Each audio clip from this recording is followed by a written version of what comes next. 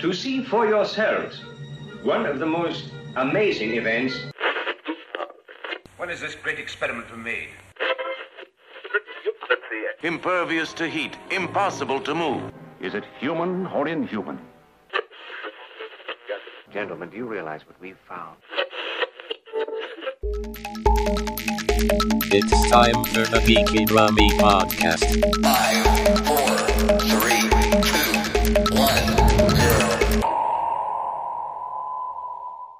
Hello and welcome to this Geeky Brummy bonus podcast with myself, Mr. Ryan Parrish, Mr. Keith Bloomfield. Hello, Ryan. And Mr. Lee Price. Hello. We're busy beavering away doing something else, unfortunately not podcasting this week, but normal service should resume very soon. What I thought I would do is explain about Keith's Comic Roundup and Lee's Gaming Roundup a little bit more, what's behind them, where to go and see them, what they're about. Keith, do you want to explain about New Comic Book Day, the importance of the Comic Roundup? Wednesday, traditionally in the UK, is the day that the new American comics arrive in store. What I do on a Wednesday, on a regular basis, is to just kind of highlight those books that I'm personally interested in. So these are books that I would probably pick up as singles. So what I do is just kind of highlight Comic of the Week, which is the comic that I'm most interested in. Sometimes that can be part of a continuing series where I just want to get people's attention to a particular issue that might be doing something interesting as a good jumping on point. Or it may be one of the smaller independent books that are coming out through companies like Dynamite or Boom. Image is pretty big. There's quite a lot of Image books that come out on a regular basis. Usually they run for 5 to 6 issues at a go, or sometimes a little bit longer. But it just gives me an opportunity to kind of flag up comics that perhaps people aren't aware of, and just to illustrate the written piece that I do for the Geeky Brummy website with the covers that you're likely to see. So if you see them on the shelves, you'll be able to think, oh, okay, that's an interesting comic on there. So in recent weeks, I've been championing books like The Wildstorm, which is written by Warren Ellis and illustrated by John Davis Hunt, two British creators. And that's been running in the DC universe for 2 years.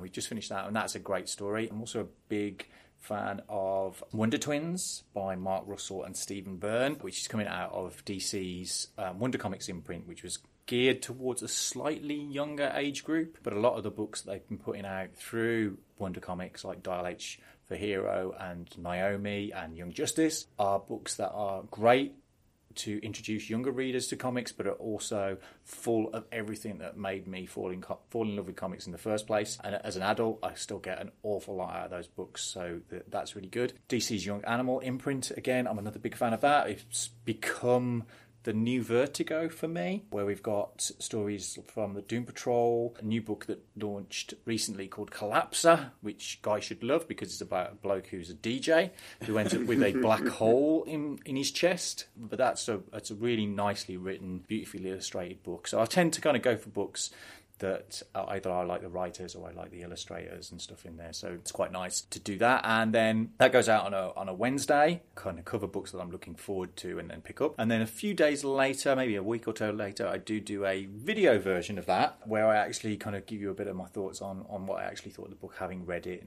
and show you perhaps a bit of the interior artwork. Sometimes in there as well, I also throw in some extra bits and pieces, like some of the Kickstarter things that I'm interested in, because a lot of comic books now are being published independently through the likes of Kickstarter. So recently through Time Bomb Comics, I picked up their Brawler first edition, which is quite nice. There's a lot of interesting things in there. It's an anthology, so it works quite well. Some stories are better than others, but it's as an overall package, it was really nicely done. And then maybe featuring the occasional con or live appearance of people on there. So it's quite nice to say a little bit about what I'm thinking while I like a book a little bit more than I do in the kind of written part. Mostly weekly. It's quite nice to kind of just do that two-camera thing and go, this book's great, buy it. Here's some great artwork. And it is genuinely things that I want to read. It's not things that'll be popular and stuff. It's stuff that I actually want to read. So there'll be slightly odder books in there that might not be quite mainstream reads. There'll be some mainstream read books in there just because I like those stories. But occasionally there'll be the slightly quirkier, unusual books, or books that riff on old TV shows. Because recently I've been reading Battlestar Galactica Classic at Dynamite, and I'm currently reading Star Trek Year 5 over at IDW, which is another great book because it's it's really Been nice. Star Trek versus Transformers, Snagglepuss. Well, yeah, recently there was a Star Trek Transformers anime version, so it was the kind of 70s animated Star Trek and Generation 1 Transformers, in which, of course, there is a Starship Enterprise Transformer, which is a splash page, is beautiful, and it's really good, and the artwork that was done, majority was done by a guy called Phil Murphy, and it's just beautiful. So yeah, it's good. It's something I've been in love with since I was a wee boy. Yeah, so hopefully that comes across. Thank you for explaining a little bit more about it. Lee, how about our weekly gaming roundup and your game of the week selection? Okay, so Gaming Roundup is there because I just love talking about games. Anyone who follows me on Twitter knows that the vast majority of my tweets, if they're not political rants, just about games, about what's coming up and what's going on in the games industry, because I'm always following games media, I'm following stuff on Twitter, and I read things like Eurogamer and Kotaku and Polygon all the time, and just like talking about games. And the roundup is just my way of getting across information about what's happening in the games industry, what announcements have been made, what people are talking about, and that sort of thing. I mean, the most recent one, top of my head, includes stuff like the reporting on Watch Dogs Legion and the fact that Ubisoft are getting in using the Joseph Gordon-Levitt's Hit record, where like people can collaborate on different things, and apparently they want 10 tracks to come out of that. But it's not just reporting on them doing that, it's also reporting on how people are reacting to it. So we've got like a lot of freelance musicians have criticised the practice because it's probably going to end up paying less than going rate for a lot of these musicians, and it's going to be people who are just starting out, and the questions around that, and also the fact that another story was like Devotion, which is a Taiwanese horror game, and the issues they've had with the Chinese government over some of its content. So there's been stories like that, and but not, like I said, not just talking about what's happening, but also how people are reacting to it and what people are saying. Because, like I said, I'm always following what people are saying on Twitter and all that. Just sort of get my own opinion in there.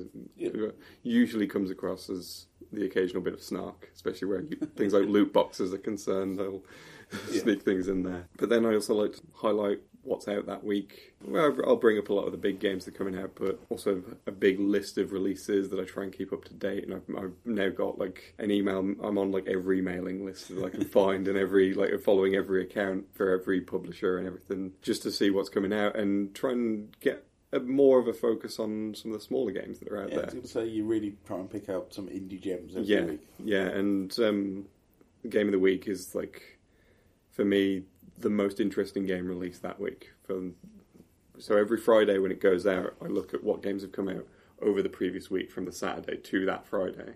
So some of the games could be games that came out that day that the roundup goes up. Some of the recent highlights have included, I mean, we've talked about Bloodstained and Judgment on the podcast. Yeah. Those were two things that I've been excited for. So I knew as soon as I got the release dates for those, that's going to be the game of the week that week. But then there's been sort of smaller things that just caught my eye that week, like when I gave Gato Roboto the game of the week, which is like a Metroidvania with a cat. I found out about that game 2 days before, and I was like, I kind of have to make it a thing because I love Metroid and I love cats. And Nightcall is a recent one as well, which is about you're a Parisian taxi driver, but there's been murders going on in the city. As taxi drivers chat to people and they're going about their journey, you use that to try and piece together who the murderer might be, and I think that sounds like a really interesting thing. I just try and like highlight these sorts of weird and interesting games. Sometimes if a big release has caught my attention, that will make Game of the Week, but it's very rare. I think I tend to take a lot more interest in some of these weirder, off the beaten path games that are going out there, so I like to kind of give them a bit of a focus. So it's more like, it's not just here's the games coming out, it's here's what's happening in the industry, which it's basically more like a rumours, a little bit of rumours, a little bit of what's happening, a little bit of reaction to what's happening. Plus, this is what's upcoming. And again, more left field, more indie titles. Makes what me and Lee, what we're doing, that little bit more interesting, because we are taking our personal approach to it rather than the kind of more traditional journalistic approach where it's just reporting on the things that people want to hear. It's actually, these are the things that as comics readers or gamers that we're actually interested in, and you might be too. It does mean that we can kind of take the chance to direct people to something that they might not have normally had a try of or approach, because they might not have been, it just might not have been aware that it was there. Yeah. And this has been Geeky Brummies' ethos since its original founding. It's what you love, not what's popular. It's always been about what you love. Yeah. And though I don't write as many articles as you both put together, I will occasionally pop up a quick TV or movie review, something that's probably not had as much acclaim or greater vision as other shows, such as recently I picked out Corporate, which is one of my favourite TV shows of this decade, which is on Comedy Central in the UK and probably not being watched to anywhere near the extent of something like Game of Thrones, but it's a brilliant show and it deserves your time. But it's finding stuff that you love. That's what I love about Geeky Brummies. It's bringing people who love things together to share their love. I'll read Lee's pieces because I know Lee's going to point out things that I'm likely to find interesting. Yeah.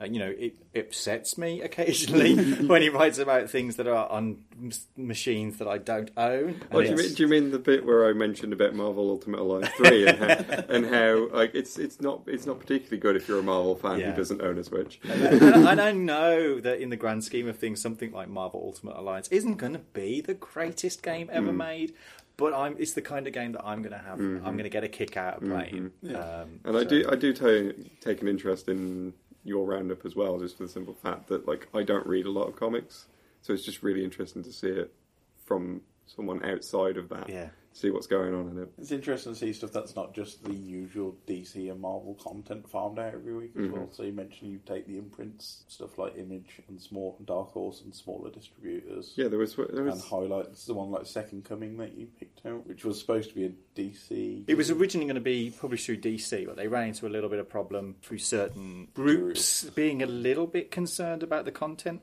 matter, but now it's out through a smaller imprint. So it's Ahoy Comics that are publishing these. So it's a little trickier to get hold of. So I think if you're kind of interested in that, I think I did say in the piece that if you are trying to get hold of it, you'd probably have to ask your comic supplier to kind of order you in a copy. It's unlikely they would have that amongst their general stock. But it's definitely, I've now read that first issue, and it's a great piece. I do like Mark Russell's writing. And as a result, I've followed him through various other books. So he's writing Runda Twins. He wrote Snagglepuss. He did the Flintstones book, which was a great book at DC when they were doing their Hanna-Barbera things. It sounds like one thing when it's presented to you as Jesus moves in with a superhero, but it's more than that. And that's the beauty of things like comics, is that distilled down into a bite-sized chunk of what it is, they might sound ridiculous, but often there's a beauty and a heartfelt content in there. The Wonder Twins, again, seems silly on the surface. It's two alien twins who have got the powers of becoming